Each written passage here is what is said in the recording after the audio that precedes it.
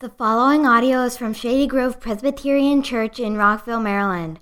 Our mission is to follow Jesus Christ and labor for His kingdom both in our area and around the world. For more information about Shady Grove Presbyterian Church, please follow us on Facebook and visit shadygrovepca.org. Wonderful. If you have your Bible open to Ephesians chapter 2, please. We're going to be talking about and thinking about our identity. Who are we? Question that Ukrainians are asking right now. Who are we? And what is ahead for us? Before we do that, let's pray. Remind ourselves who we are. Lord, we come before you as your children. We come before you as inheritors of your kingdom. Pray that you would remind us of that every day. Pray that we would know that, and you remind us of that. Pray that as we open up this scripture and think through this passage, that you'd again remind us of our status in you, first and foremost. Pray that you bless my preaching and our listening to your scripture today. In your name, amen. Amen. So, as I mentioned, identity is something that Ukrainians are thinking a lot about right now, obviously. And our identity is often defined by or tied up with or irrevocably connected to our citizenship, our nationality. Who we are in general is informed by, at the very least, who we are as citizens and what our country says about us, just imagine, for example, we'll read the passage in a second, but imagine, for example, in Kevin's video, there was zoomed in on Ukraine, you saw a blue streak kind of running through the country in the letter S. That blue streak is the Dnieper River. Kiev is at the top of it, the Black Sea is at the bottom of it, and about halfway up is a city called, about a third of the way up actually, is a city called Kherson, Kherson. You may not have heard of it, you may have heard of it. It was occupied by the Russians initially from about February till November of 2022. It was Russian, and imagine, let's just think about identity in terms of someone who lives in that city of Kherson, or any of the occupied cities, but let's just take that one because it's been liberated. So a Kherson resident, my age, or maybe even much younger than me, was born in the Soviet Union. And I would have had, as a Kherson resident, a Soviet passport. And if I wanted to travel, or that was my country, the Soviet Union and the USSR, and I had that USSR passport, and that was the country that I identified with, or that defined me, or however you want to define it. Then 1991 came along, and the Soviet Union went away. It's gone. As did road signs, Soviet holidays, Soviet currencies. So I all of a sudden woke up, August 21st, 1991, in a new country. I'm still in Kherson. I haven't moved, but I woke up in a new country. My passport's invalid. My currency is defunct. The holidays that I learned at school are gone. Street signs are different. The whole deal. So I woke up in a brand new country, still in the same city, and here I am in this new country. I had to stand in line, get a new passport for a new country called Ukraine. Of course, historic, but nonetheless, for the sake of this argument, called Ukraine. And here I am now, a Ukrainian citizen, with different. The name on my street may have changed. Sometimes you see these in these places where they don't take the old name of the street off; they leave it there because that's what everybody knows, and you get 3 or 4 new names. So the street that I live on may have changed names and so forth. Then 1991 till 2022 goes along, and I'm a Ukrainian citizen. Then in 2022, Russia invades, takes over my city of Kherson, and many other cities, Donetsk, Donbass, and all those from 2014. And many were forced to stand in line for a new passport, a Russian passport. You go to the local whatever, and you stand in line, and you get a new passport, and that passport is a Russian passport with a different political system, different president, maybe a different street name rather, different currency, obviously, different holidays. Everything is different about that country that you're now, by force, a citizen of or a member of. And then, in Kherson's case, November, I think it was mid-November, about November 15th, 2022, Ukraine retook over, liberated Kherson. Now you're a citizen of Ukraine again. And you've got 4 citizenships, never having left your street, never having left your city. But all of those things, 4 different, I guess theoretically, 4 different passports and so forth. The president of Ukraine did something interesting where he said, to the people in the occupied areas, the places that Russia has taken over, we remember you're Ukrainian. We get it. You have to do what you have to do. If you have to get a new passport, if you have to stand in line and get a new passport, especially for older people to be able to get their pensions, to be able to get their Social Security checks, the equivalent or whatever. But do what you need to do. But we remember you're Ukrainian. There's an analogy in there, isn't there? When this whole thing settles out, when Ukraine comes back and retakes over your land, we'll figure that out. We will restore your status. We'll give you back your citizenship. But for now, do what you need to do in that area. So that person in Kherson or occupied Ukraine or whatever it is, what is it? What is their identity? It's Soviet, Ukrainian, Russian. Where are they? And how do we, this is the question this passage asks, I think, relate to our passport? By passport meaning citizenship, not just your passport. But how do we relate to this country that we happen to be living in? There's no risk of Canada taking over Maryland anytime soon, I don't think. Or Mexico, or whoever. The list could go on, who knows, China. In any of these countries. There's no risk of that happening to that anytime soon. But it's not a risk, it's a reality in many parts of Ukraine, and as the person who prayed this morning said, many other parts of the world. How do we relate to our nation? How do we relate to our citizenship? Let's read Ephesians 2 and think about it from that perspective. So, Ephesians 2, verses 19 to 22. So, then you are no longer strangers and aliens, but you are fellow citizens with the saints and members of the household of God, built on the foundation of the apostles and prophets, Christ Jesus himself being the cornerstone, in whom the whole structure, being joined together, grows into a holy temple in the Lord. In him you are also built together into a dwelling place for God by the Spirit. This is God's word. Amen. So how does this inform our passport identity? It says here, but you are fellow citizens, verse 3, with the saints and members of the household of God. This was obviously not always the case. There was a time before which, let's go back to verse 16 and read, reconcile us both to God in one body through the cross, thereby killing the hostility. And he came and preached peace to those who were far off, and peace to those who were near, through whom we have access to the same Spirit. There was a time when when one's heavenly identity and one's earthly identity was the same country, Israel. You were an Israelite and you lived in the country of Israel, and that was your connection to this world. Paul presents people as the Gentiles, as those before in the Old Testament time, as those outside of the covenant. The covenant between God and his people didn't include the whole world. It included one nation, Israel, that was a recipient of that covenant. People outside of that were, as it said here, far off. They were foreigners to the covenant promise. They were without hope, without God. But now with Christ, we can all receive the blessings of the covenant without living in one country, without going to one place.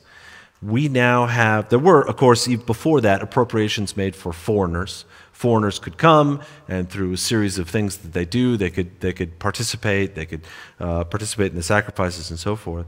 But without a change in citizenship, you couldn't have a change in identity. Let's look at Romans 9, 4 and 5 for a second. I'll just read it quickly. You don't have to turn there. Romans 9, chapter 9, verses 4 or 5. They are Israel, and to them belong the adoption, the glory, the covenants, the giving of the law, the worship, and the promises. To them belong the patriarchs, and from their race, according to the flesh, is the Christ, who is over all, blessed forever and ever. So here we see kind of that transition between the two, between the time when your country represented your physical state and your spiritual state, geographic, were one. Now they are two.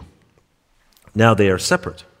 The temple obviously was the focus at the time of Israel. Only those who were living near, having access to the temple, were in, and the Gentiles were out or far off.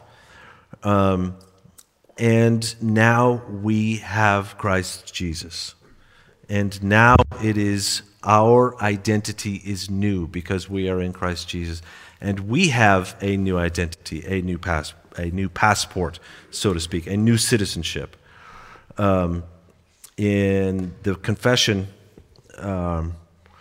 Westminster Confession of Faith, chapter 7, verses 5 and 6, section 6, it says, I think this is a helpful little definition. Under the gospel, when Christ the substance was exhibited, the ordinances, which is the covenant, it's dispensed, are the preaching of the word, the administration of the sacraments, baptism, and the Lord's Supper, which, though fewer in number and administered with more simplicity and less outward glory, yet in them is held forth more fullness, evidence, and spiritual efficacy to all nations, both Jews and Gentiles. And it is called the New Testament. There are therefore two covenants of grace differing in substance, but one under the various dispensations. So this is now our new reality. We are in Christ. We have a new identity, and we have a new way of thinking of ourselves. We are direct descendants of the covenant of promises that God gave to Israel. And as it says in the confession, it may have looked more elaborate or grand in those days. It may have been nice to be able to book a ticket and go someplace that we know is the center of our religion. We don't have that now. But we have something, as the confession also says, is more elaborate and better. We have Christ now. We live in a more full time now. And the complicated is simple and more full. So what does this mean for us now? This leads us into the fact that our identity now in Christ supersedes, and we can use to draw from it to understand our earthly identity and our earthly passport. What does this look like for us now to live out our heavenly citizenship, our perfect heavenly citizenship in our imperfect national citizenship, whatever nation it may be? In my case, American, our family has permanent residence in Ukraine, as Charlie mentioned. Our family moved to Ukraine in 1998, and we've been working in a couple different cities, most recently in Kyiv, working with the Evangelical Presbyterian Church of Ukraine, watching and doing a small part, hopefully, to watch and help the growth of that denomination. And it has been a beautiful and humbling thing to see that denomination under some of the most trying times you could imagine. And of course, all of us on February 24th, 2022, at least I, assumed the worst. I thought, well, this is the beginning and the end of the country that we all thought of as Ukraine. And also the beginning of the end of the thing that we thought was the Ukrainian Evangelical Church. And how could we have been more wrong? Because I think Ukrainians in the church understood this lesson. They understood that there is a break between our heavenly citizenship and our earthly citizenship. In their case, their earthly citizenship was and is being threatened daily. I was just talking to Kevin. Kevin was there. Kevin heard the air raid sirens. I'm not sure if you went to a bomb shelter when you heard the air raid sirens, but my wife makes me when I'm in Ukraine. I have to go to the bomb shelter, and as many Ukrainians, it's just become so ubiquitous and daily that a lot of them don't go to the bomb shelter or just apply the two-wall rule. They try to get between them, two walls between them and the outside where there may be an explosion.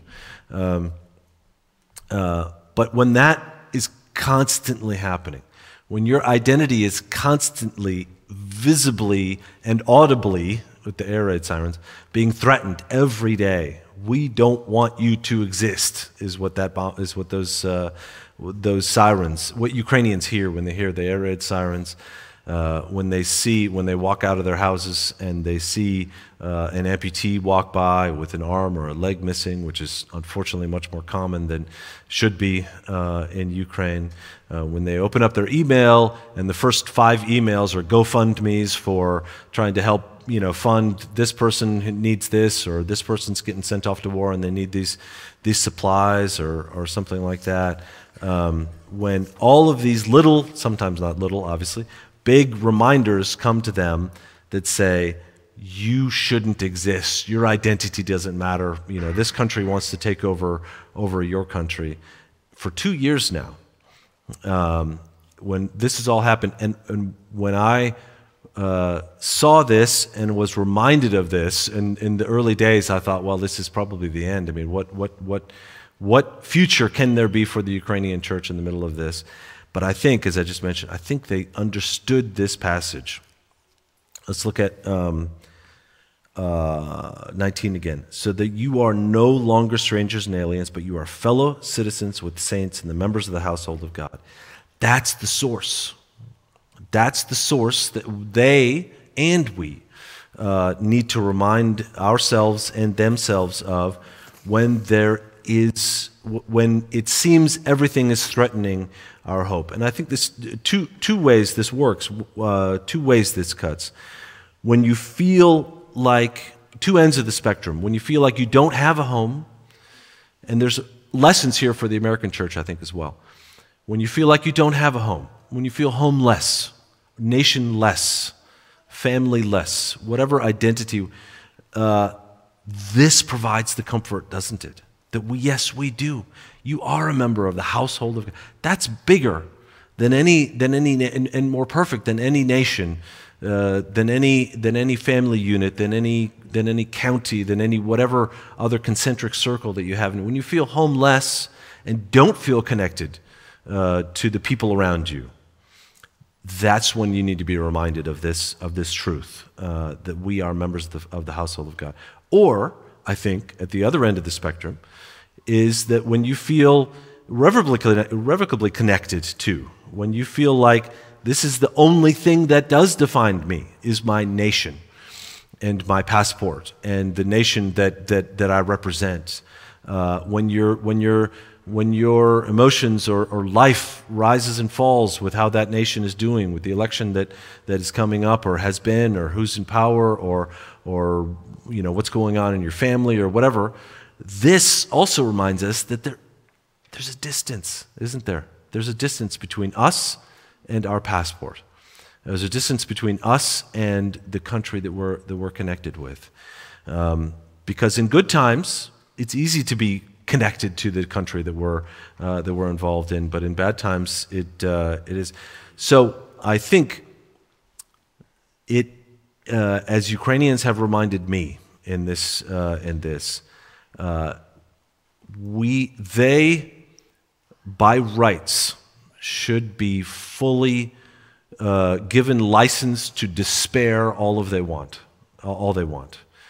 2 years, I think it was just recently, over 1,000, at least in the city of Kiev, over 1,000 hours of air raid time.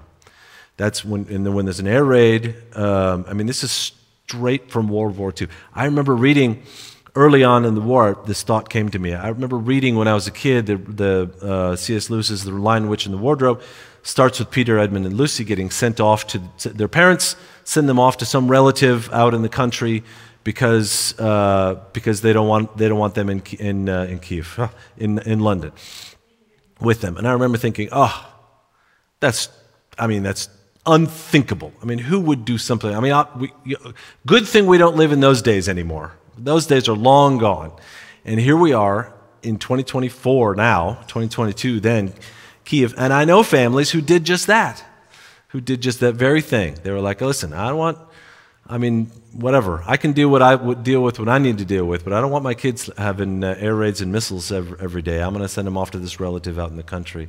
And that happened more than you think. So having that understanding, that distance between your identity in Christ, your identity as it says here, citizens, fellow citizens in the saints and members of the household of God, and the thing that we have on earth. When that thing on earth in the Ukrainian context is being constantly bombarded, as I just mentioned, over 1,000 hours of air raid time. When an air raid happens, this is what you do. You have the app on your phone that you either hear it audibly, or you have the app on your phone that goes off, and you look and you see, okay, what is the risk? What missile has been shot and from where? And how long do I have before it probably gets to my city? And then how long before the Patriot missiles probably shoot it out of the sky? And if you're a kid and you're in school and the air raid siren go off, you have to go to the air raid bomb shelter. Usually it's under the school. Schools often have to run in shifts because they don't have enough bomb shelter space for all the kids in the classes, and it just becomes a daily hassle more than a risk in your life. And this is life. This is life for the past 2 years in Kiev, over 1,000 hours in the city of Kiev, other cities probably more. It is a life where, and Kevin mentioned it when I was just talking to him, you wake up, there's an air raid, you have to go sleep in the hallway, you hear the booms outside, the missiles or the drones incoming, the anti-aircraft or anti-missile defense. There's lots of booms, you go back to bed, you wake up, you catch the bus and you go to work. That's what life has become in Ukraine. But that life breeds, or at least tempts them and me toward despair, toward hate, toward emotions that are the opposite of this, not toward security. The only way, and this is what all the pastors you just saw in that video and others are reporting to me, the only way you can change that is to constantly remind yourself, and the reminders have to be daily in Ukraine, that I have a different citizenship. I have a stronger, I'm a citizen of a stronger country than this one. I have a stronger passport than the one I'm holding in my hand. And unless you constantly remind yourself of that, and this is what Ukrainians are telling me in the church, that people are coming into the church to ask them this question: how do you do it? There's got to be something bigger and more strong than what we have now. The closest thing I think we've had here in the States is probably 9/11, or for those in a generation before that, JFK's assassination, when you thought, what's going to happen tomorrow? What's going to happen next? This whole thing could kind of fall down. And that is it's a daily 9/11 in Ukraine's case. And unless we have an understanding of our real identity, where our real identity is and where our real citizenship comes from,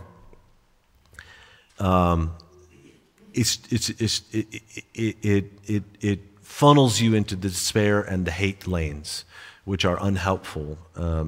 But to see, and this is what Ukrainians are seeing, see the church remain and be hopeful and be joyful even in the midst of the situation that Ukrainians are living in, is the witness that they give to others and the witness for us. And the second thing, and the last thing here, is that it reminds us that it is a non-geographic citizenship, isn't it? That you folks here in this room and the 4 congregations that were in the video a few minutes ago are all members of that same country, so to speak, citizens of that same country, so to speak, citizens of that our heavenly country and heavenly citizenship. That's why you are concerned about them. And you raised the money that you raised. You sent the person you did. You have the person speaking who's speaking because you're concerned about these complete strangers, probably, to you. But you're concerned about them because you share this same citizenship. You share this same passport, so to speak, that they do. And reciprocally, the Ukrainians remember that they're not alone, and that this isn't it. And this is going through Ukrainians' mind, in a worst-case scenario,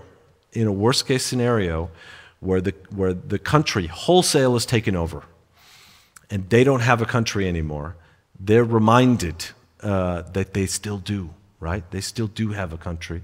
They still do have a people, and it's you, and it's in Pennsylvania where we're living while the war is going on, and it's in Brazil, and it's in all these different places. That is their family, and their brothers and sisters in Christ. So that's, I think, the reminder that this gives us, and the challenge for us as Americans, I think, is similar to distance ourselves from our country. Let me put it this way, that our heavenly identity would inform our earthly one.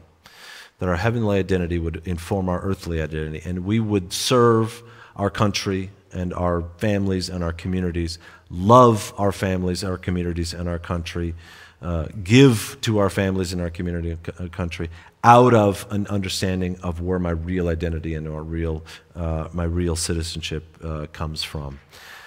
I say this with only kind of parroting what I've seen, and this is how I've seen Ukrainians get through it. This is what they said. This is the only thing that helps for me. This is the only thing that works, is understanding there's something higher. There's something deeper. There's something more secure. Because in that daily 9/11, in the 9/12 moment, the day after 9/11, when my generation at least, everybody was thinking, this whole thing could go down. What's going to happen tomorrow? That still, 2 years later, is the daily reality for most Ukrainians. And again, as he said, for many people around the world. So one more time. Let's read this and pray and remember what our task is before us. That we, brothers and sisters in Christ in this room, are no longer strangers and aliens, but we are fellow citizens and the saints, members with the saints and members of the household of God, built on the foundation of the apostles and prophets, Christ Jesus himself being the cornerstone, in whom the whole structure, being joined together, grows into a holy temple in the Lord. In him, we are also being built together into a dwelling place for God by the Spirit. That sounds better than any country I know. That sounds better than any passport that I've ever had. Let's remind ourselves of that. Let's pray.